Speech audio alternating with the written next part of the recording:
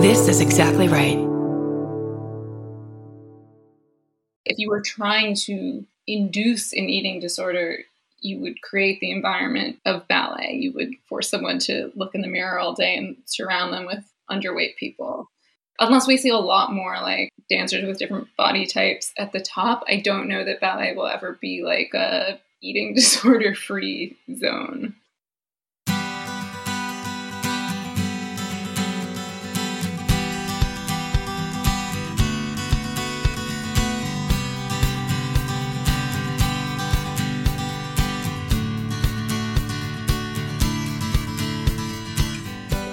Welcome to Parent Footprint with Dr. Dan. I'm your host, Dr. Dan. This show is about making the world a more loving, accepting, and compassionate place, one parent, one person, and one child at a time. The key to raising healthy and engaged kids is for parents to seek the same in their own lives while striving to be the best versions of themselves each day, no matter who you are or where you came from. With increased awareness, you can be purposeful about leaving a healthy footprint for your children, your family, and all those you care about, while living your own life to the fullest. Today's show is on loving and leaving ballet with our guest, Alice Robb. Alice has written for Vanity Fair, The Washington Post, The Atlantic, and The New Republic, among other publications. Her first book, Why We Dream, was recommended by The New Yorker, The New York Times, Today, Vogue, Time, and The Guardian, and has been translated into 17 foreign languages.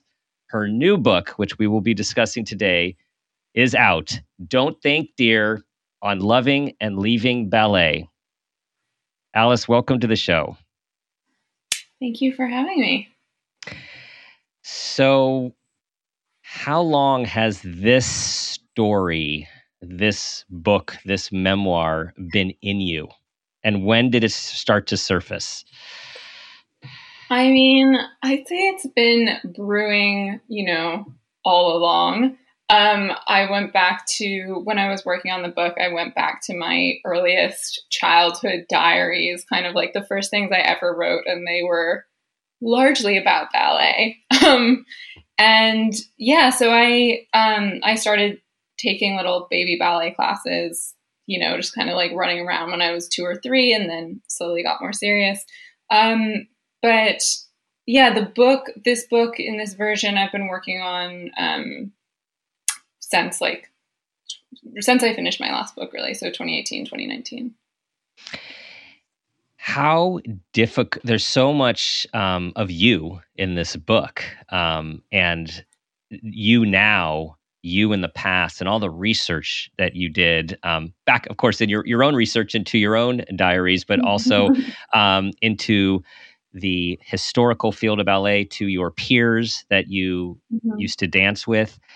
How difficult or emotional was it going through that process?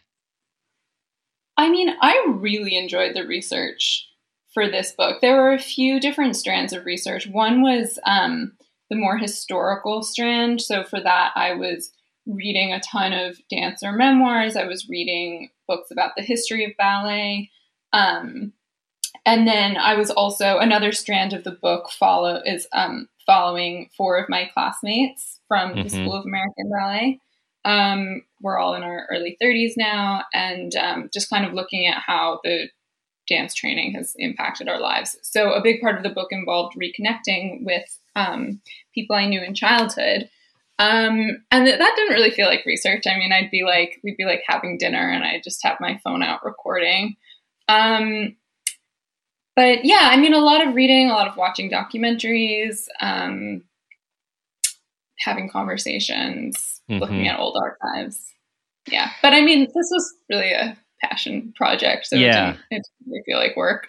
Clearly a major part of your life, as we'll discuss. Among the reviews, the multitude of glowing reviews by people in ballet, people outside of ballet, is how you captured all aspects, what might be considered the positive or what might be considered the negative, and I'm using those words very loosely, by just explaining and sort of being like being in the middle, being neutral and not coming to overall conclusions, letting Mhm. the reader experience it for themselves. Yeah, I've been really heartened that most of the reviews have noted that this is neither a takedown of ballet nor a, let's say, ringing endorsement. It's really about I mean, there's so much that I gained from ballet that I'm really grateful for and that shaped me in positive ways. And also, there are elements of ballet culture that are just undeniably toxic, especially when we look at them through the, 2023 lens. Yes, we're gonna hit on all that, and I think as you discussed in the book, growing up in the formative years in the 90s and girl Mm-hmm. power and a lot of liberation. And so there's that aspect of your life outside of the ballet, the social culture that you're growing up in. And then Yeah. there is the culture of ballet, which is a much different message for women on how you should be, how you should look, what you should say, what you should think or not think, right? In many cases. Mm-hmm. How were you aware at the time that, in a sense, there were these, you were code switching between these different Mm-hmm. worlds? I don't think I would have been able to, necessarily verbalize it. I think it was more of a feeling and really something that maybe I only recognized in coming back and analyzing those experiences from my current vantage point. I think as a kid, what I was experiencing was, um, I would go to school. I went to a progressive New York City school where it was very, we were very much encouraged to speak up and ask questions and, raise our voices. And then I would go after school to ballet where you weren't allowed to talk, you weren't allowed to say anything. The whole model of teaching was just very old fashioned, very just imitate the teacher, assume that the teacher knows best. And I think that, I was a kind of shy kid. I think I found something very comforting in that, in the ballet model. And that definitely wasn't something I was really experiencing in any other aspect of my life. Mm-hmm. Mm-hmm. Well, you do talk about how um, the structure and the predictability and the comfort in the Mm-hmm. rules, right? There's strong rules, there's strict rules, they're Yeah. very consistent, though. Yeah. I think there was something so reassuring about, ballet is so hard. So, of course, you couldn't totally follow any of the rules, right? Like, you can't have, I certainly could not have 180-degree turnout and extremely pointed feet and, do all these things all at once. But at least I knew what the rules were. Mm-hmm. And there was this feeling like, if I can just follow them, I will progress from first division to second division to third, and then I'll be in the, I'll get this part, and then I'll, etc. And Mm-hmm. it felt like, yeah, there was this kind of accessible, model for progress. There's a lot of striving, a lot of right next this. I get this, Mm-hmm. and then I go for this, and then I go for this. So there's always something else to aspire to, and Yeah, and also you'd look around and you'd see the girls who were 2 years old or 3 years old, and you're like, mm, okay, that's who I'm going to be, when I'm mm-hmm. 14, 15. Yeah. Right. Right. It's an institution, right? And it's Yeah. how you're always looking up to get to be the premier. And it just gets Mm-hmm. narrower and narrower in terms of the I don't know if narrow is the right word, but Yeah. expectations and Yeah. the what needs to be the achievements that need to be met to keep moving at such a high level. Yeah. I want to read everyone a quote, which just is this powerful. This encapsulates so much. How had growing up in a world where our looks were constantly critiqued, where abusive men were in charge, where we learned to talk with our bodies instead of our voices, affected our lives? How had it shaped our ideas about how a woman should be and how the sexes interact? how did we reconcile our past and our residual love for ballet with the feminist consciousness we eventually developed? That sort of is like the preface of the whole exploration. Yeah. Yeah, it's something I really started grappling with, I think, more thoughtfully around Me Too, when some of these stories were coming out about, some of the figures who I had looked up to as a kid. And also just, I think, in my mid-20s, late 20s, I started to just feel myself drawn back into the ballet world a little bit, which I had run away from after I had quit ballet as a teenager. And yeah, I mean, I was looking at my classmates online. I started to go to the ballet again a little bit. And yeah, just seeing it through my adult eyes, there was a lot to think about. A few of the other concepts that you hit upon, perfectionism, body image, body dysmorphia, and of course, all the way to eating disorders. Is it possible to, is it possible to be a high level ballerina, a competitive ballerina on the stage of your experience and not be perfectionistic in terms of personality type and not develop some level of body dysmorphia? I know it's a tough question. Yeah. I mean, if I think about like my era, people were training around the same time as me. I mean, I think even the most naturally gifted dancer is going to have something that is less than ideal, whether it's how high are the arches on their feet or, like it doesn't have to be. I think one thing that's kind of interesting is like if people think that, oh, dancers are just supposed to be thin. But it's so much more than that. And it's not just about even, the kind of so-called Balanchine ideal is like not just thin and narrow hipped, but also with a small head and a long neck and, extremely long legs. But it's also things like you could have dysmorphia around your feet or around your turnout or, the way your knees straighten. There's just really an infinite number of ways to feel like you're not living up. And yeah, because there is no such thing as dancing perfectly.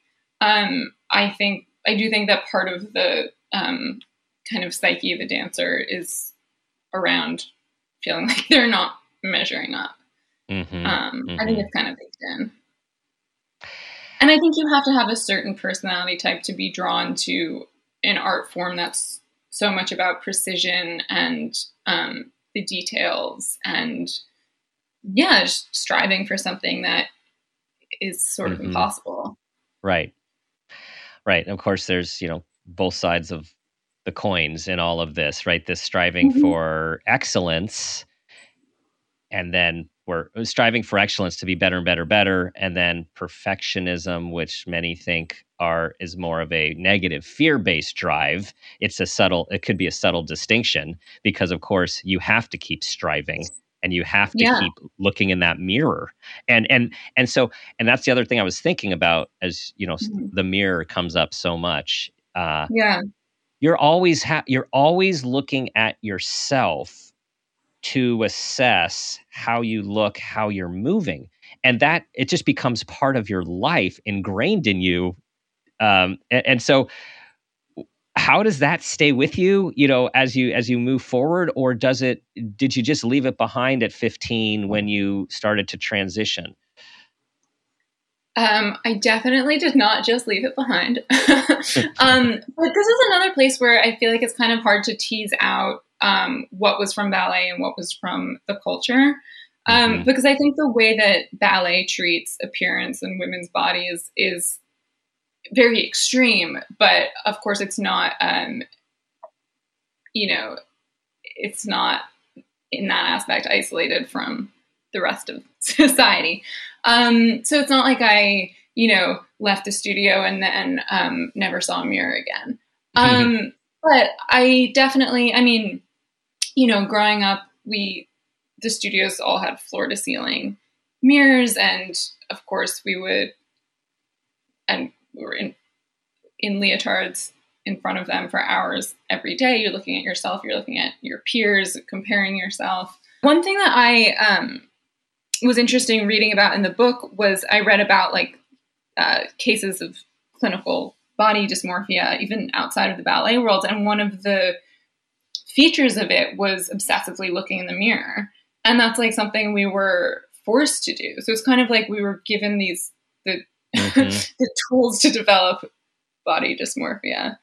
Right. And yeah, I mean, I would say in talking to my classmates who, again, we've all left ballet at least a decade ago, it was definitely a theme. I mean, I don't think there was really anyone who had, who didn't feel they had some lingering issues. Right. From that. And just for our listeners, this is a continuum of, I think, like you said, about being in society as men and women, and particularly more for women, of, having these comparisons through media and social media of what one is supposed to look like. That's nothing new. And then there, and feeling less than and wanting to change. And then there is the clinical body dysmorphia, where it becomes what's considered more of a clinical issue that impacts functioning, because there's so much distress about how one looks that it at times it gets inflated. It's almost becomes an irrational over focus on aspects of one's body. Yeah. Well, when I think of like real dysmorphia, I guess I think of one of my old classmates who I spoke with for the book, who is, very petite, very meets all the society's definitions of conventionally attractive, but, told me she sometimes has to change her outfit 5 times. She feels like she can't leave the house. She'll kind of get stuck in front of the mirror. And I think the disconnect between the kind of like what other people might assume and what she feels was very striking to me. I mean, I will say that when I, as much as appearance, still matters in the outside world, there was a liberating feeling of realizing that it didn't matter as much as it did in ballet. And, I could gain 5 pounds and I wasn't going to wear a leotard anymore. So that didn't really matter. So there was some, it was liberating in a sense. Mm-hmm. I can see that. Yeah, because there is always a not only is there the mirror that you're looking at, I imagine there's a microscope. It feels like there's a microscope that's always on you, and it's maybe your peers and the older dancers, and of course the teachers, and the directors. It's like you're always on, right, being critiqued about what you're doing, which is part of the deal. Yeah, and also, I think the public nature of the critique was different than what I was experiencing in school. Like in school, we'd get our tests back privately, and everyone was very polite about that. And then in ballet, it was like your teacher would just yell at you in front of everyone. Yeah, very, very different. And did you talk about the greats that the greats in the teachers and the people whose studios are famous? Is it across the board? This is just the way it is, or were there some schools or some people coming out from France versus other parts of the world in America that taught differently and had different methods, or was it all pretty similar, strict, harsh critique? I think that at least at the time that I was dancing, well, for one thing, we were pretty, I think each school is pretty siloed. So I grew up in the American system. It was very focused on George Balanchine and his style of technique. I wasn't learning a lot about the French school. But we did have, we had Russian teachers. I came across teachers from different countries, but I would say the language of ballet and the kind of etiquette of ballet is pretty universal. To the extent that you wouldn't even the bar follows pretty much the same order. You're going to wear your hair pretty similarly. You're not going to, talk. You're going to curtsy to the teacher at the end of class. Yeah, I'd say you could probably drop someone comfortably into a ballet class in a different country and they'd do fine. Mm-hmm. You describe ballet as a beautiful pain cult. Tell us about that. Yeah, I mean, there is a lot of pain involved in doing ballet. Going on point, which I did when I was 10 or 11, is just, really takes it to a new level. I mean, even just putting on a point shoe is pretty uncomfortable. They're extremely tight. And then, standing up on it, putting all of your body weight on the tip of your toe is just a very unnatural thing to do.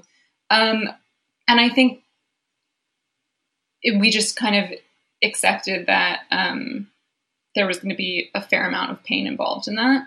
But I think there was also, there were some things in the culture that, when I was looking back on these experiences, seemed a little bit like we were making it harder, even harder than it needed to be.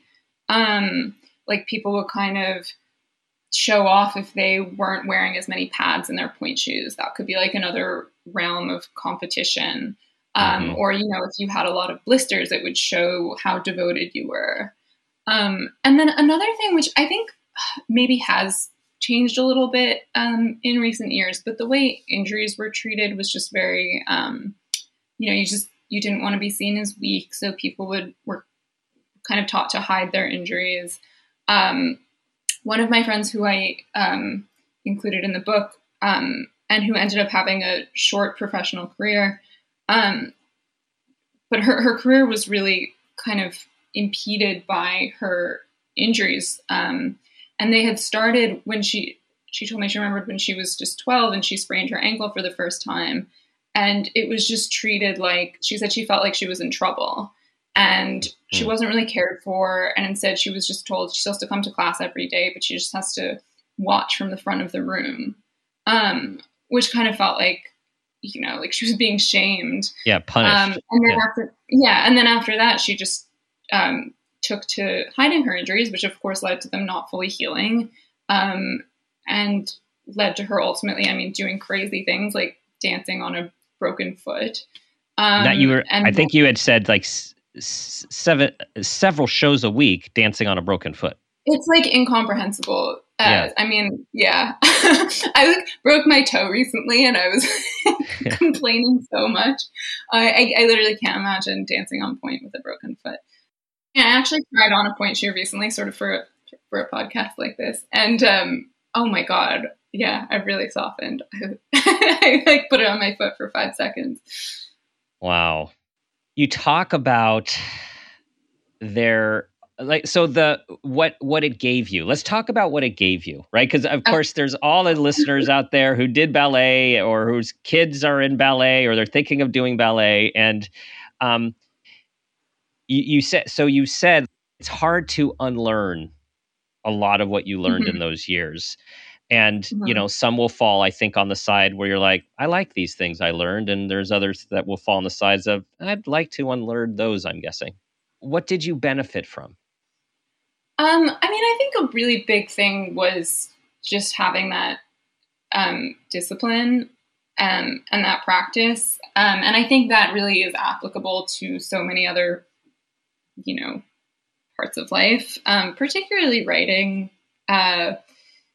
It's like I wrote this book. I was a freelancer while writing this book. So, I just had to make my own schedule and make sure I was meeting deadlines, even if they were months away.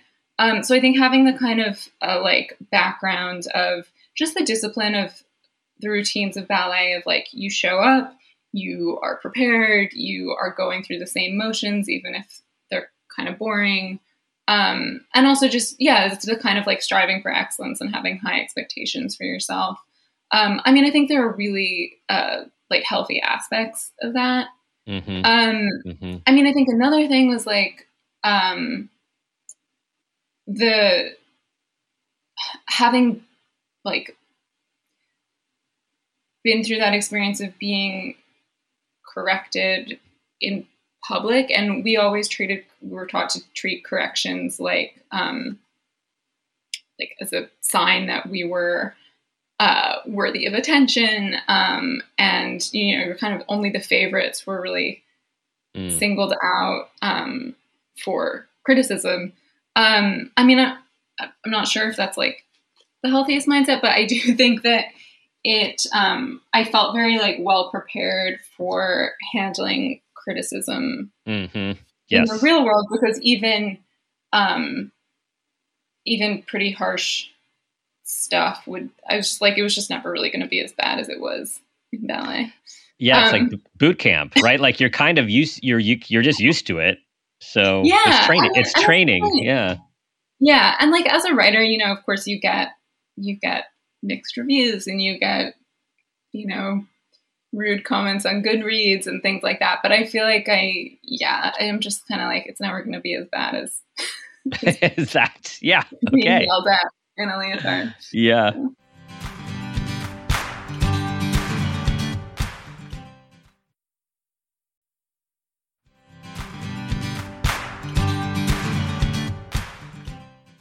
Okay, so then on the other side, what are some of, if you don't mind sharing, like some of the things that you have been trying to unlearn or have unlearned or in the process of learning that you are trying to leave behind from those intense years? Yeah, I mean, I think definitely the kind of trying to tear myself away from the mirror obsession continues to be a process.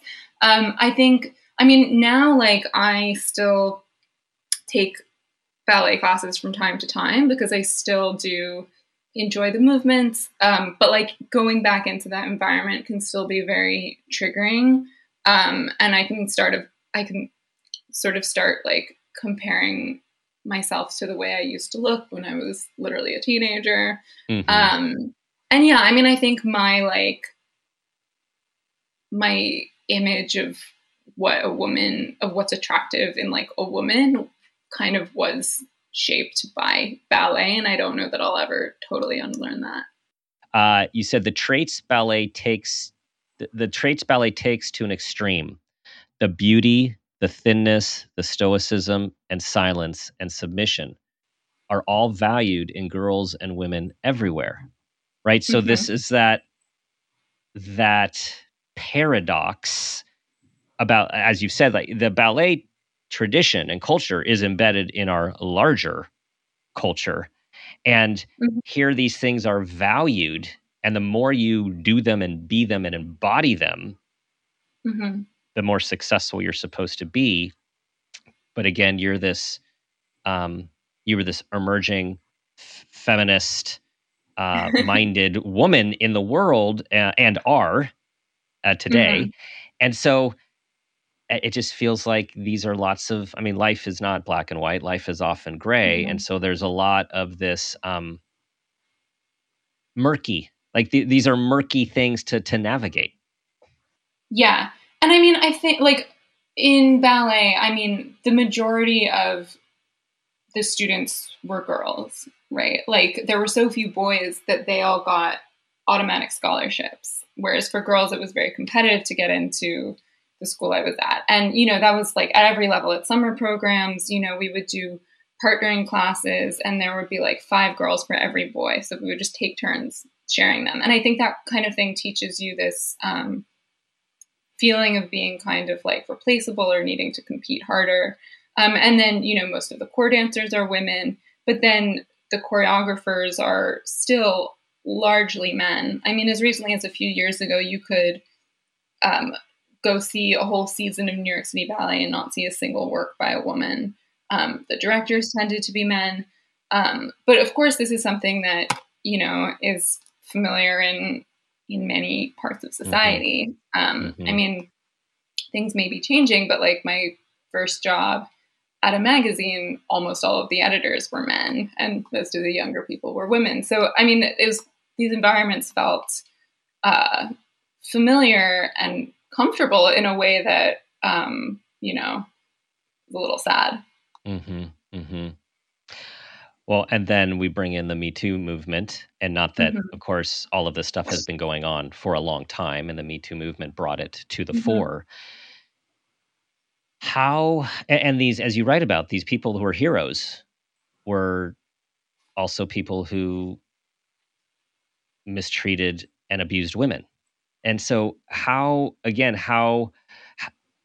did you navigate that? How do you navigate the Me Too movement and what came out with this, um, with this institution that you spent a lifetime in love with and still are in some Mm-hmm. ways, right? So much a part of Yeah. you, and then these greats are unfortunately just like so many other men with power who have taken advantage and mistreated and abused.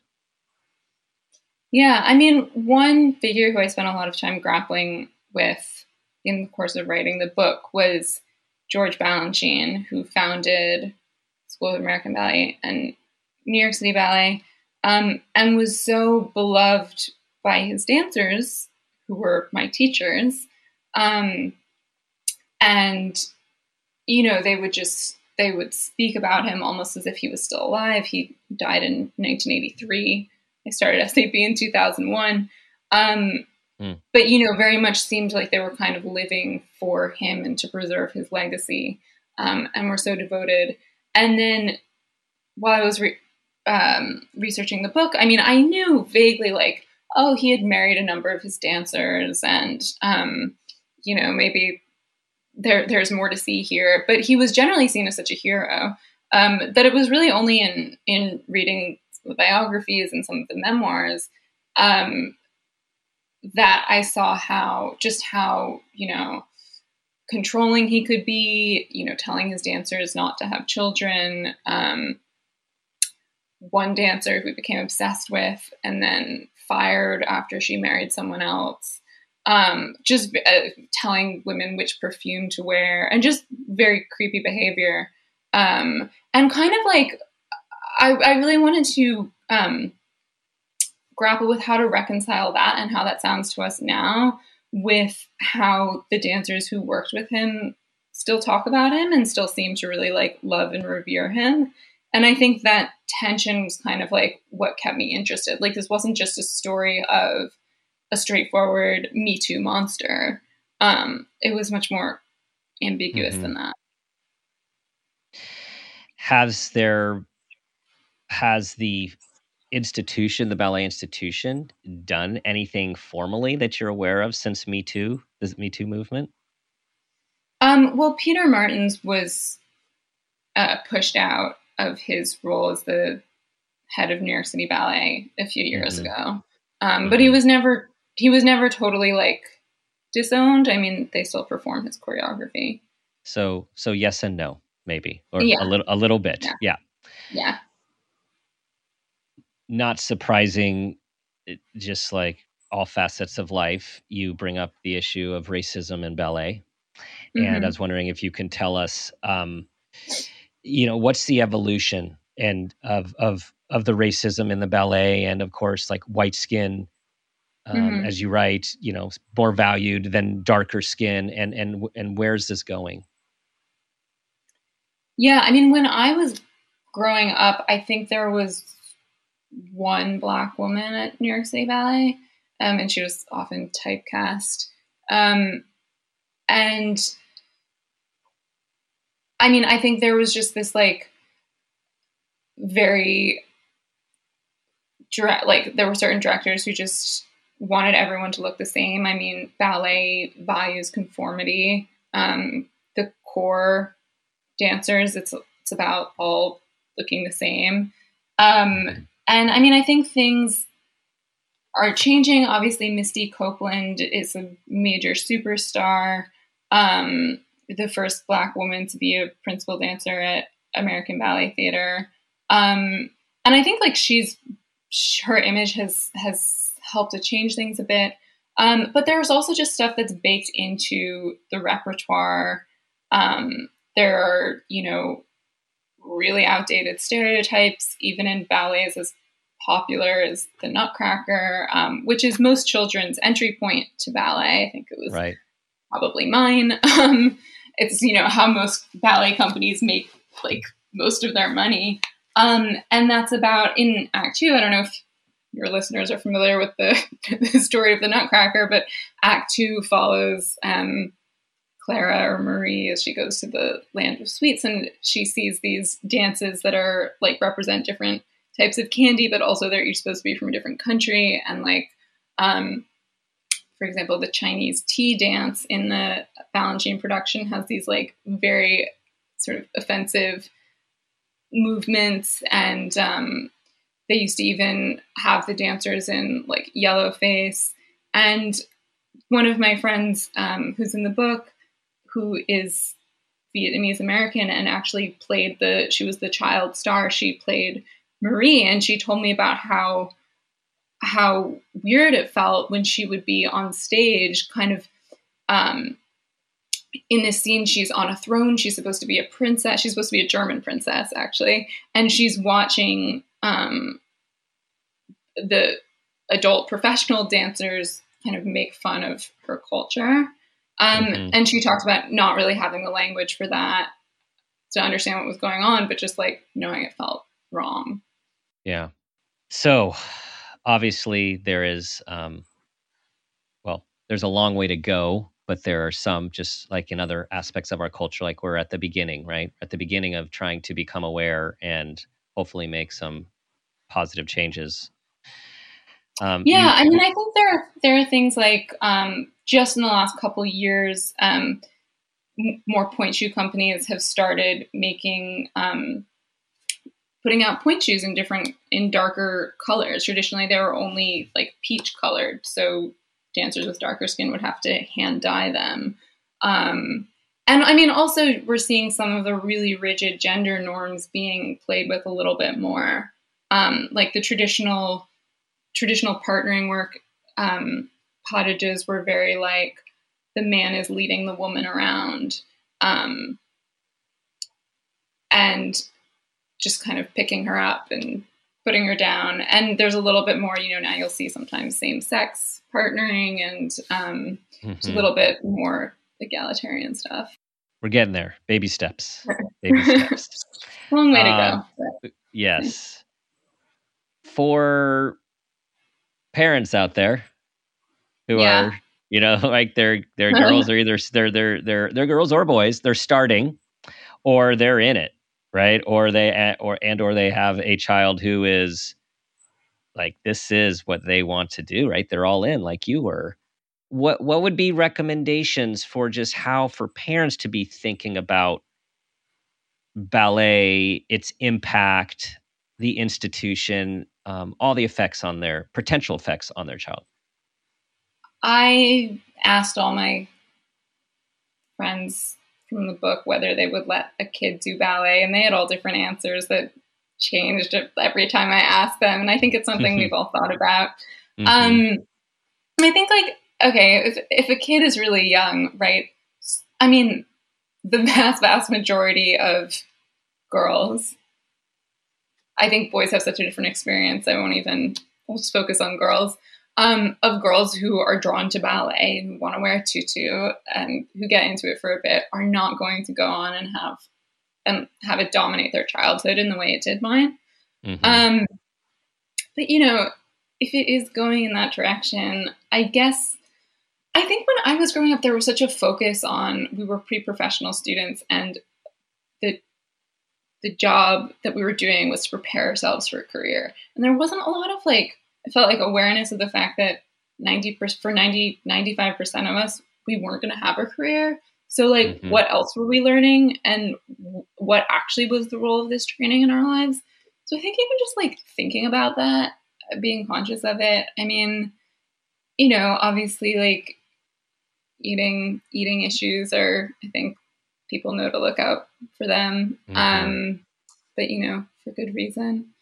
I'm glad you brought up the eating issue. We didn't go fully there. We went to body dysmorphia and then we stopped. So let's just keep this going because this is really important. There's such a high higher incidence, even just outside of ballet, in sports and just in our culture these days with women, and of course an increasing rate with males as well of Yeah. eating disorders.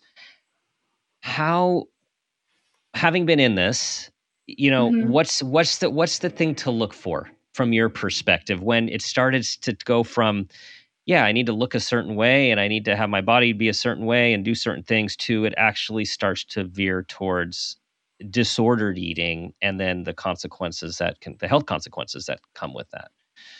Yeah. I mean, I think it's really hard to disentangle if someone is doing ballet because, I mean, a lot of professional dancers, whatever their eating habits are extremely underweight. Um, I mean, I remember reading this one dancer's memoir, a very successful New York City ballet dancer, talking about how when she goes to the doctor, she has to explain that she's not anorexic, she's just a ballet dancer. Hmm. And because like it's something that would always come up because she's so Right. small. So I just don't like. I mean, I would love to see like, I think until we're seeing, because students look up to dancers like her, and I just think Hmm. like if you were trying to um, induce an eating disorder, you would create the environment that of ballet. You would force someone to look in the mirror all day and surround them with underweight Yeah. people. Mm. I just like don't actually know that they're, unless we see a lot more like dancers with different body types at the top. I don't know that ballet will ever be like a eating disorder free zone. Yeah. Yeah. So what I'm hearing is, I mean, you actually put that really well. Like, if you're going to create an environment to induce an eating disorder, have people wear very tight clothes, be in front of a mirror all day, compare themselves to others, and then have older adults in authority criticize them about how they look and all of that stuff, right? So it's like, and again, I know Yeah. I'm being negative here, but um, or No, but also I think realistic. Like, yeah. yeah. So I think maybe the message is to be aware, because the environment is completely conducive to creating eating disorder out of trying to be successful in the craft, right? It's just to I have think this awareness. yeah, I mean I think another temptation of eating, of controlling your food is like there's so much in ballet that it's very hard to control. It's really hard to improve your turnout and improve your jumps and turns and actually execute difficult steps. Um, but I think it's like tempting to just restrict your food because it feels like an easier way to improve. Hmm. Um, I did read some interesting studies about like um, students who are doing ballet, but uh, not in front of mirrors or not wearing leotards, and how just small Hmm. switches like that could actually make them feel a lot more positive about their bodies. I also actually want to mention that it is not just like pre-professional students who are at risk for eating issues. There's actually like an idea that it's like students who aren't doing as well who might even be more susceptible to eating disorders, kind of for the reasons I just described, that it's like a kind of grasp at improving. But yeah, also just like the aesthetics, the ideals are very powerful and Hmm. seductive even to someone who's taking a few ballet classes a week. And also, Yes. I mean, there are other forms of dance. When I was doing ballet, we were very like, I think that ballet people, we kind of saw ourselves as purists. Like, ballet is the hardest Hmm. thing. Yeah. But there are many other forms of dance that are much more accepting of different body types. So, Those are all yeah. really important points. Really important points. And for us to be aware of all of these, parents, just be aware of all these. In a recent episode we had on the fun habit, our guest talked about when he was doing research for and a performance improvement device, like feedback devices, like you wear on their watch, and they were doing it with Mhm. extreme athletes. And they realized one of the people in their studies, who was this really in shape, extreme athlete, she Mhm. developed, he realized she was developing an eating disorder because of the constant feedback she was getting on all aspects of her body and her Oh performance. God. Made Yeah. her realize there are people who are vulnerable to certain environments that might that we just have to be aware of. And then for like her, they're like, okay, this isn't a good study for you. Like this is not working. Yeah. But I have to listen to that. I mean, I feel like I've actually sort of intuited that a little bit in my own life. Like I got into like running during the pandemic and I downloaded Strava and I just got Yes, super yes. obsessed with it. And I was just Yeah. like, this can't be my thing. Yes. Too much Good for feedback. you. Good Yeah. for you. I'm always been pretty driven and try to set my own metrics and achievement Mm-hmm. oriented, particularly more so when I was younger. And I also love to run. And so it's Mm-hmm. been several years that I finally just like threw my watch away because I Yeah. finally realized I am doing this to think and to get exercise and to actually like to Yeah. recreate. But And it's it was addictive. no Yeah. fun when I'm just Yeah. trying to beat times as opposed to. Yeah. So I had to do a similar thing. Okay. So Alice, what's you? We're getting to the parent footprint moment question, but I just want to ask one question first. It's like, so in the end, I really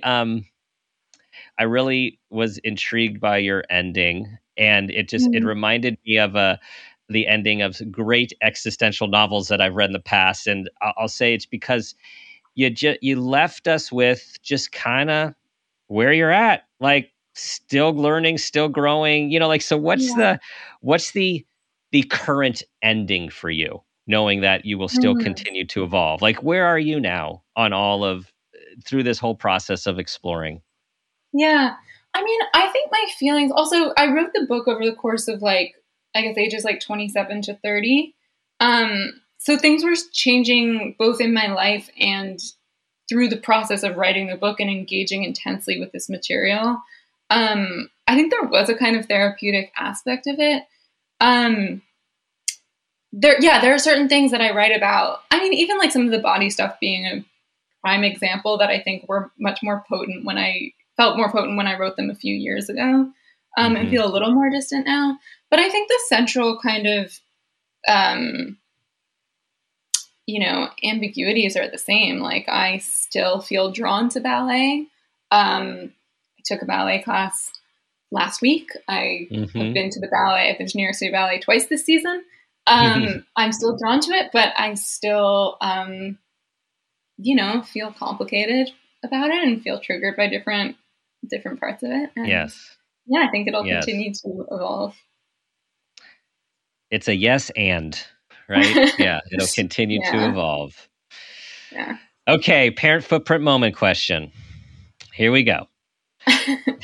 Tell us about a time that you became aware of yourself as an individual, as a parent, an awareness of your own parents, and that new awareness had a positive impact on your life, a child's, and or those you love.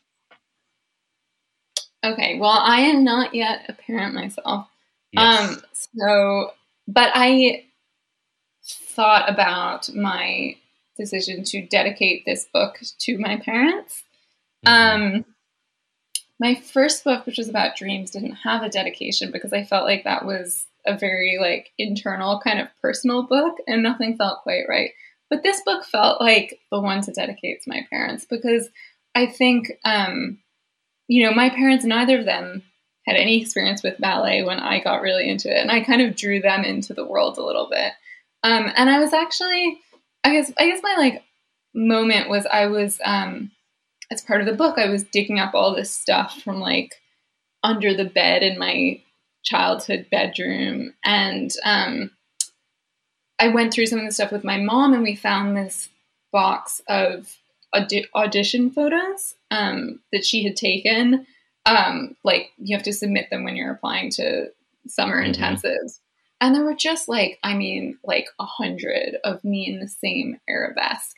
And I think like looking at that as an adult and seeing like kind of my expression changing in different ones, and I could see like what I was like. One, I'm like clearly I'm like mad at her, and then I'm like, it's just like I could see how much time she had sort of put into like snapping these photos. I felt her presence in them more.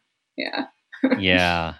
Yeah. And that's a great memory, because we, as kids who are fortunate enough to be supported by their parents, we're often in our own world, living that life and that world and striving, that we don't fully often appreciate how much parent support has gone into our lives and those endeavors, right? Like how much it Yeah. takes on the parent side, and to look back and then see it through the pictures from much Yeah. And older even now, like eyes. I'm giving some of these photos to various like magazines that are publishing excerpts and things like that. And it's all like photo credit, Deborah Robb. Nice. Nice. Well, Alice, thank you for coming on the show today and sharing your story and putting your story out there. I mean, as I said at the beginning of the show, it's so many positive reviews. So many people are excited about your book. So please tell everyone where they can find Don't Think Dear on Loving and Leaving Ballet. Yeah, it should be in most bookstores. It's certainly online on all the big places, Barnes & Noble, Amazon, independent bookstores. I also, I read the audiobook myself this time. Nice. What about where they can find you? I am on Twitter all too often at Alice L. Robb. And that's with 2 B's, everybody, ROBB. Thanks, Alice. Appreciate the conversation and wish you the best of luck. Thank you. Everyone, please send this show to everyone who you think will benefit, all of these future ballerinas and people who are even recreating in ballet.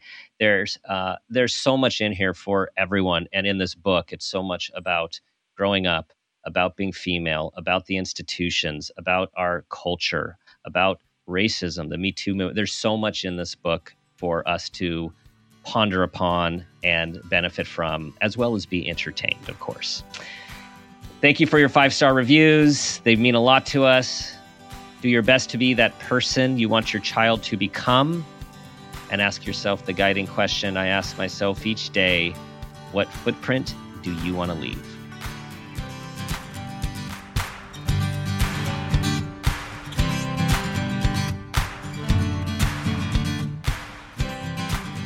This has been a Peters and Rossi production.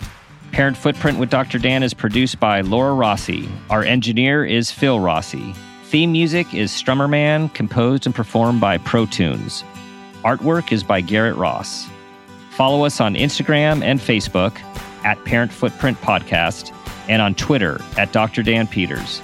For more information, go to exactlyrightmedia.com.